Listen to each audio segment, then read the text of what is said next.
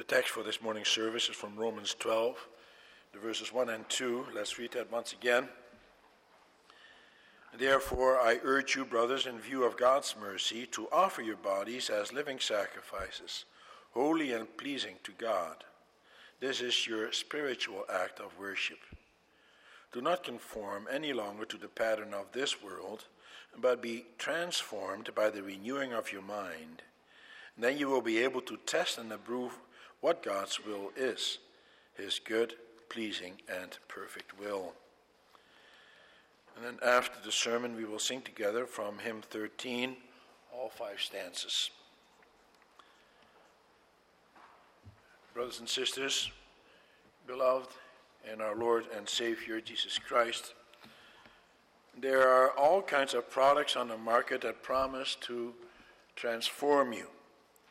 Creams and lotions to make you young again, exotic diets to reshape you, probiotic health foods to cleanse and heal you, drugs and other health products to prolong your life, surgery to transfigure you, exercises and exercise gadgets to miraculously make you a new person, promising to redistribute the bulges in the wrong places to the right places.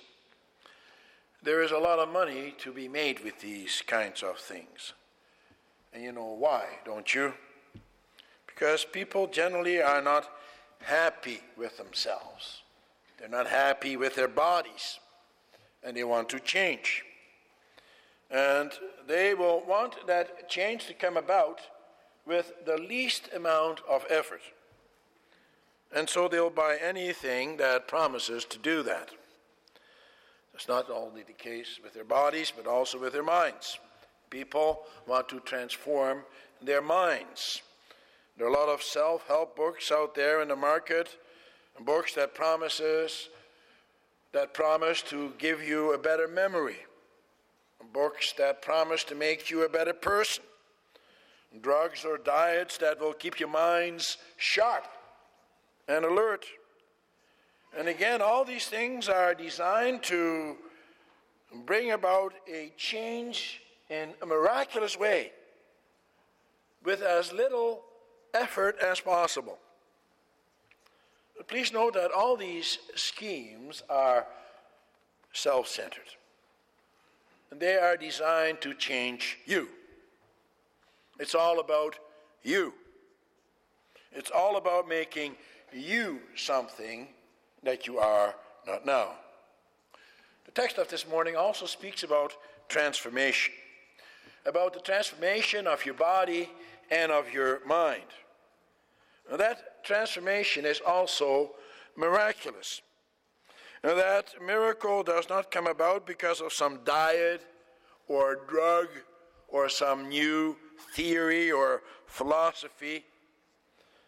It doesn't come about without any cost either. There is a cost involved. But it is not a miracle that you have to bring about or a cost that you have to pay. It is the miracle of what the Lord Jesus Christ has done within you and for you. And he paid the price. But that miraculous transformation is not designed for self-improvement in the first place. It is not meant for your own selfish ends. That miraculous transformation is designed for the glory of God and for the benefit of your neighbor. It is important for us to reflect on this as we begin a new season. The theme for this morning's service is as follows: God's grace transforms our lives for the benefit of God and our neighbor. And it is a transformation, in the first place, because of God's grace, in the second place, of body and mind, and in the third place, through the Word and Spirit. How does that transformation take place? How do you change your life? Don't think that that is something only modern man is busy with. It started already with Adam. Even though Adam was created perfect, he nevertheless wanted a transformation. He wanted to be like God. Ever since then, the desire for transformation from one being to another has been a very troublesome issue. Man always wants to change himself and his circumstances. And that is because after the fall into sin, there is something missing. After the fall into sin, man became subject to decay and to death. And he became subject to the forces of nature. He became vulnerable, subject to harm. And people want to be able to protect themselves from that. That was also the case during Paul's day. People wanted change. They wanted to better themselves. People wanted to protect themselves from harm. And Paul was also keenly aware of that. He wrote this letter to both Gentiles and Jews in the big cosmopolitan center of Rome, where there were all kinds of people from all the nations all around with different customs, different religions, etc. And those who were religious and believed in the many gods wanted to change their lot in life through the rituals for the benefit of those gods that they served. They wanted to curry the favor of those gods so that the gods will give them certain things and make them into other creatures that would not have to suffer as much. For example, creatures who would be sheltered as much as possible from pain and misery. And those who followed the philosophies of the day, such as the Platonists, wanted to transform themselves by self-control. They thought that the more you deny the flesh, the more spiritual you will become. And in this way, you will separate your soul from your body and become transformed to the highest level of being. He also wrote to the Jews, and the Jews wanted you to better yourself through the keeping of the law to the minutest detail. The better you kept the law, the better your relationship with God, and the greater hope that you had in this life. So they wanted you to come to that higher state of being through the careful observance of rituals. The rituals in the temple, through the sacrifices, etc., and the many other daily rituals that you have to perform as a religious person. But now Paul has something in mind, something radically different. In 2 short verses, he destroys their way of thinking and their way of doing things. He destroys the way of the world. He begins this chapter by stating, therefore. That indicates that he's referring back to what he wrote in the previous 11 chapters. He also mentions God's mercy. In those previous 11 chapters, Paul had painstakingly laid out for them the mercies of God.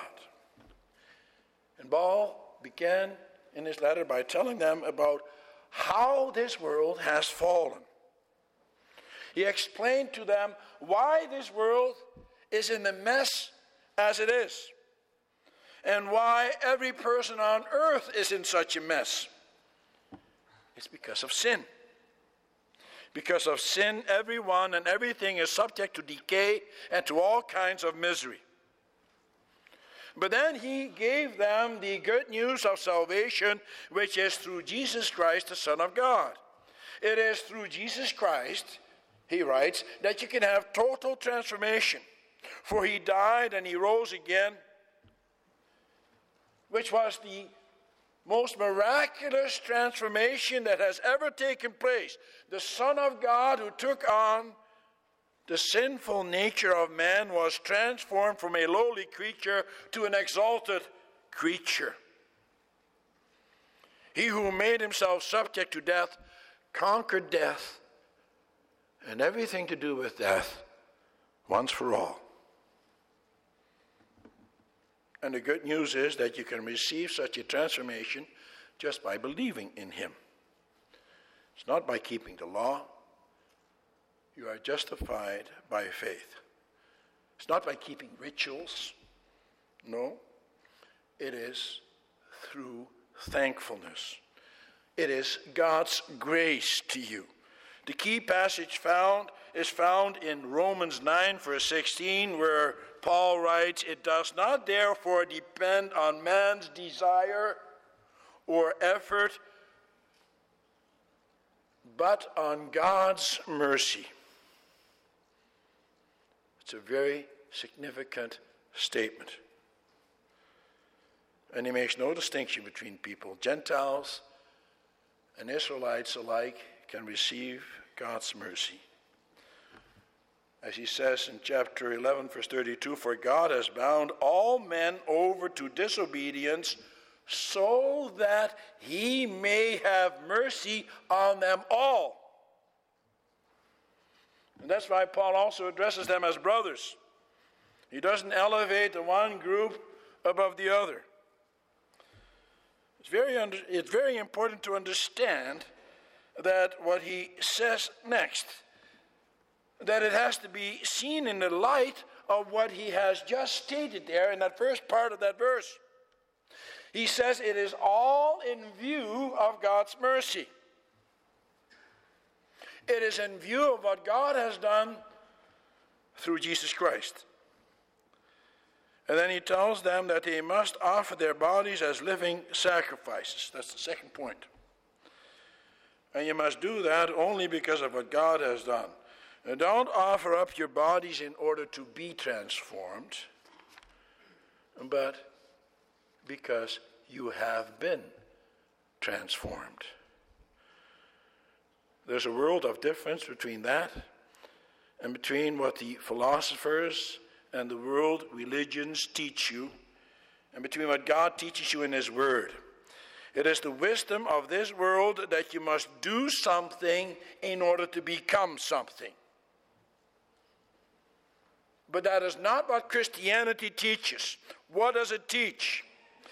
Well, it teaches that you must give your bodies as living sacrifices. What does that mean? What that means, brothers and sisters, has great significance. It had great significance, especially for those first readers of this letter. For think about to whom he is writing this letter. He's writing, as I said, first of all to the Jewish Christians in Rome. And when these people grew up, they had been used to the daily sacrifices being made in the temple in Jerusalem. Every day animals were offered for the forgiveness of sins and for reconciliation with God. Blood was flowing all the time.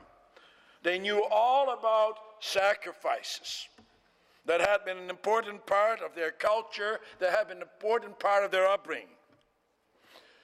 But sacrifices were also an important part of the bringing of Gentiles.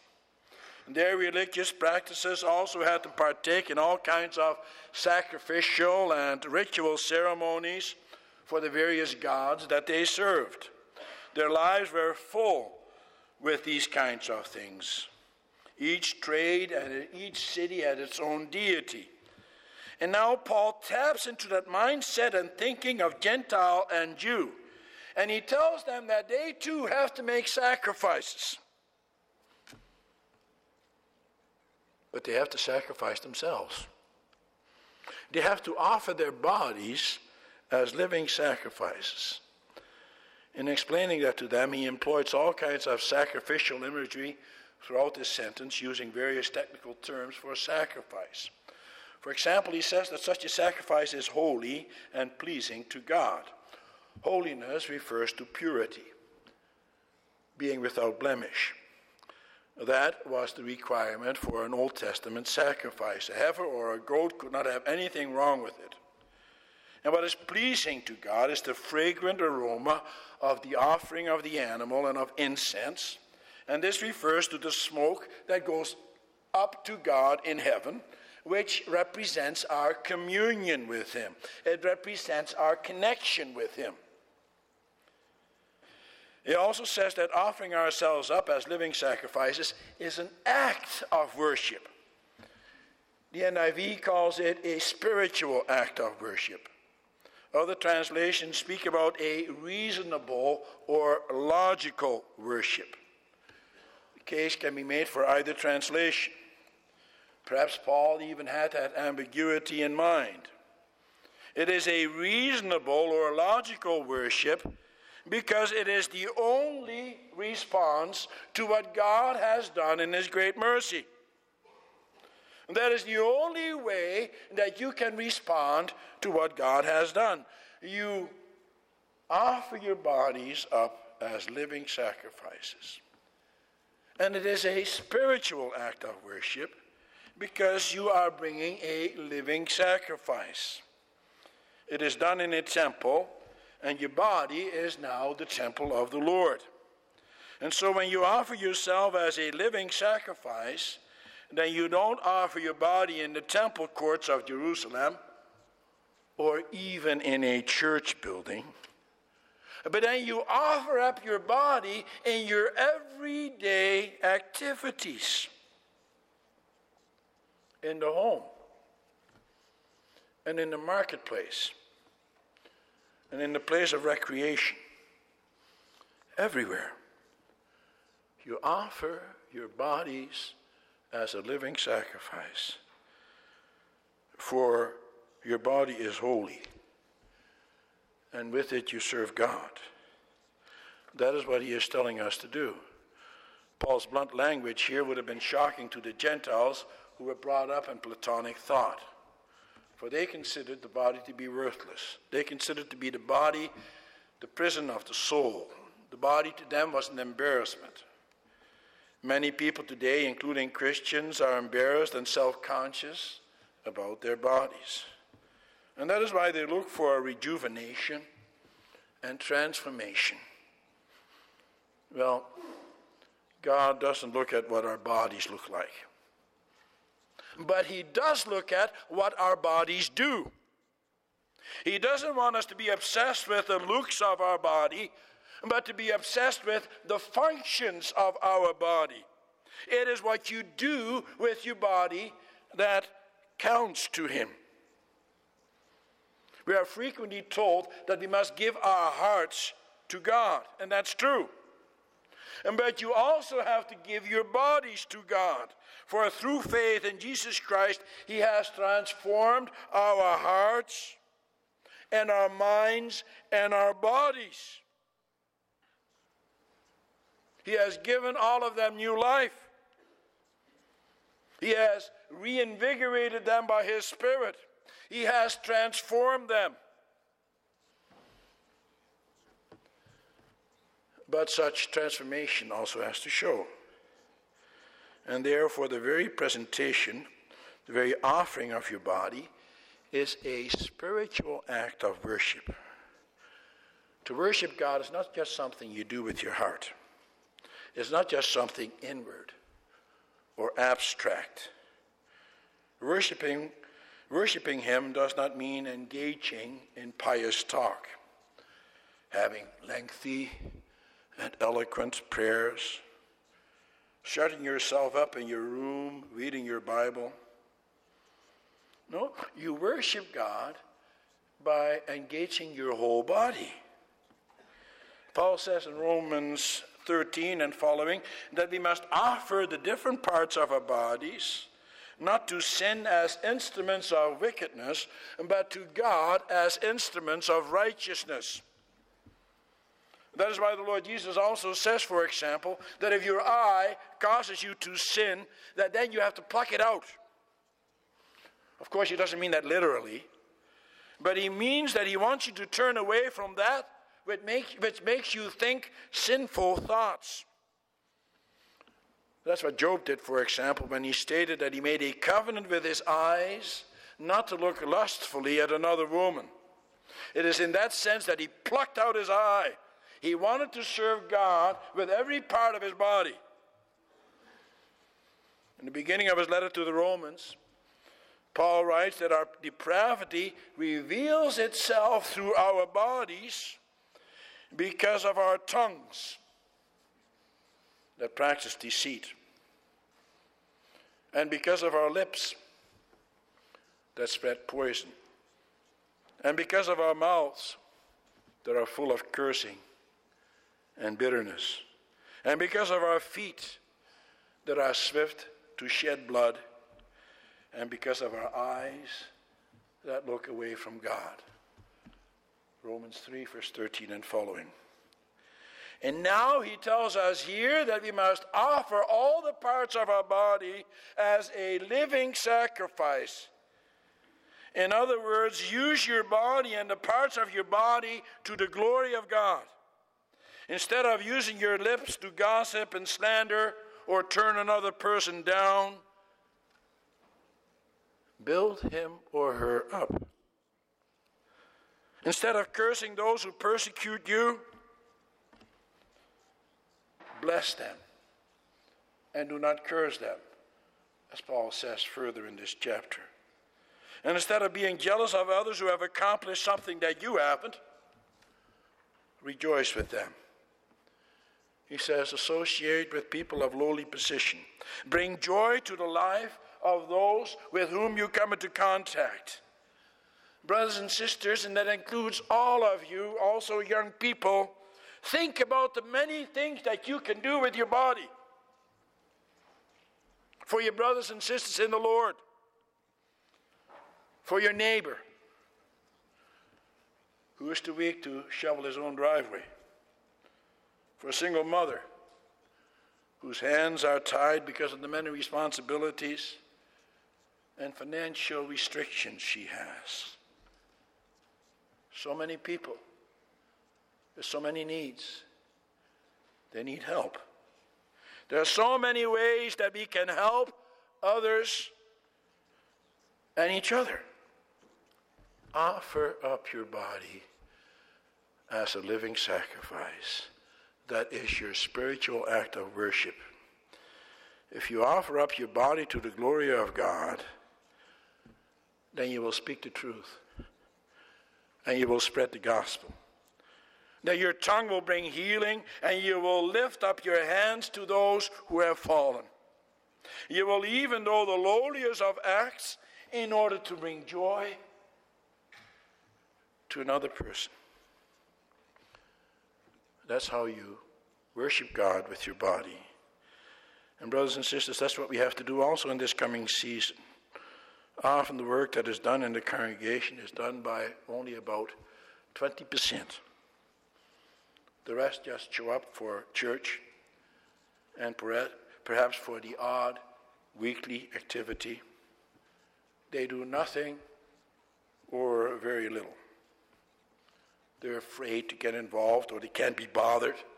They're too busy with their own lives. Or they don't want to get their hands dirty. They would rather leave it all to others. That's a lot easier. It gets done anyway, doesn't it? Well, offering up your body means to get up from your couch for the service of God and others. It means visiting the sick and the lonely. It means doing all kinds of things in service of others. And if you are physically unable to do some of these things, then there are so many other ways in which you can offer up the parts of your body to the service of God. You can still pick up a phone. You can still rejoice and pray for others and encourage them. When you offer your body as a living sacrifice, then that also has to be a total sacrifice. It cannot be half-hearted or partial. There is no such thing. Under the sacrificial system, the whole animal had to be sacrificed and to be committed to the priest, which was then killed and consumed on the altar. It involved the whole animal. There is no such thing as a partial sacrifice. God requires the same from you and me. there's a story that illustrates that truth. It's a story about a pig and a chicken who are walking down the road together. As they're walking along, they see a sign advertising a breakfast for the benefit of the poor. And the chicken says to the pig, "You and I should deny a ham and egg breakfast." The pig replied, "Not so fast. For you it would just be a contribution, but for me it would be total sacrifice." You can't be like that chicken in that story who only wants to make a contribution. Being a Christian means totally sacrificing yourself, totally sacrificing your body, putting your body in the service of others. And do you know what transformation comes about when you do that? When you are committed to do that? When you give your life for service, for the well-being of others, that you become such a blessing, and then you will also have such inner peace that you become a different person. It doesn't matter if you're full of arthritis, or have wrinkly skin, or are crippled, but then you become a most beautiful person, not just to those whom you serve, but also you yourself inwardly. The change that God has brought about in you because of what Christ has done will then also become evident in you, because you will be doing what Christ did, and you will be transformed like him, because you belong to him. And you are only able to do that because of Christ. For it is true that we can't do this perfectly, far from it. And therefore we need Christ to perfect us. We need him to forgive us and to give us each day renewed strength to offer ourselves up as living sacrifices. And every day he will give you new mercies. And every day he will renew you. Time and again. That is what he promises you. And Paul says that we must no longer be conformed to this world, but be transformed by the renewal of your mind. A worldly person is all about self-improvement for his own sake. He is most interested in outward appearances. He is most interested in getting out of life for him or herself whatever he can. That is the world. And that is the total opposite of a Christian. He or she is not on this earth for his own glory, but for the glory of God. The commercials with the beauty creams and health products want women to be turned into goddesses. The Bible, however, speaks about the beauty of an inner person, the beauty of someone who is admired for his or her spiritual qualities. And by natures, we are imitators. That's the third point. We need models to copy, role models. Ultimately, there are only two. There is this world, literally this age, as it says in this text, which is passing away. And there is God's world, or God's will, which is, as the text says, good and pleasing and perfect. And so there is a complete difference between those two worlds. There's a complete difference between the values of the world and the values of God. And this world and God's world are in direct collision with one another. Nevertheless, we do live in this world. The world is also in our hearts. And therefore, we have to be aware of the influence of the world. We're all sinful human beings. And we're all inclined to go after the same values of the world. But this world thinks completely different about the purpose or the meaning of life. It thinks differently about how to measure the value of a person. It thinks differently how to respond to evil. It thinks differently about ambition, about sex, about honesty, about money, about community, or anything else. It is a whole different mindset that you will find in the world. The standards of the world are so much different from the standards that God has set, and yet they are so alluring. And therefore we have to be on guard constantly. And so what do? Paul says, be transformed. He doesn't say transform yourself. He doesn't say that it's a matter of your own will. No, he said it is a matter of God's will. Only God can change you. And the only way that he can change you is by his word and spirit. Submit yourself to his will. Regeneration, being born again, is, first of all, God's work, to which we have to respond. Peter says in 1 Peter 1 verse 3, praise be to the God and Father of our Lord Jesus Christ. In his great mercy he has given us, here it comes, he has given us a new birth. He has given us regeneration into a living hope. How? Through the resurrection of Jesus Christ from the dead. You see, it's God's doing. Our renewal took place at the time of the resurrection of the Lord Jesus Christ, and it involves the renewal of every part of our humanness, which has been tainted and twisted by the fall, and which includes our mind. But you also have to believe that and to know all about that. And that is why we need the Word of God, which is the sword of the Spirit. For God's Word gives us the revelation of his will. And therefore we have to open our Bibles in our homes, and in our schools, and in our study societies. You have to open yourself up to God's Word. And that's what we have to be doing in this coming study season. For it is through God's Word that we will be able to test and approve what God's will is, as it says in the text. Brothers and sisters, do you want to be a beautiful person? Do you want transformation? Transformation that lasts into eternity? Only God can transform you in such a way that you will be the most beautiful person you can ever imagine.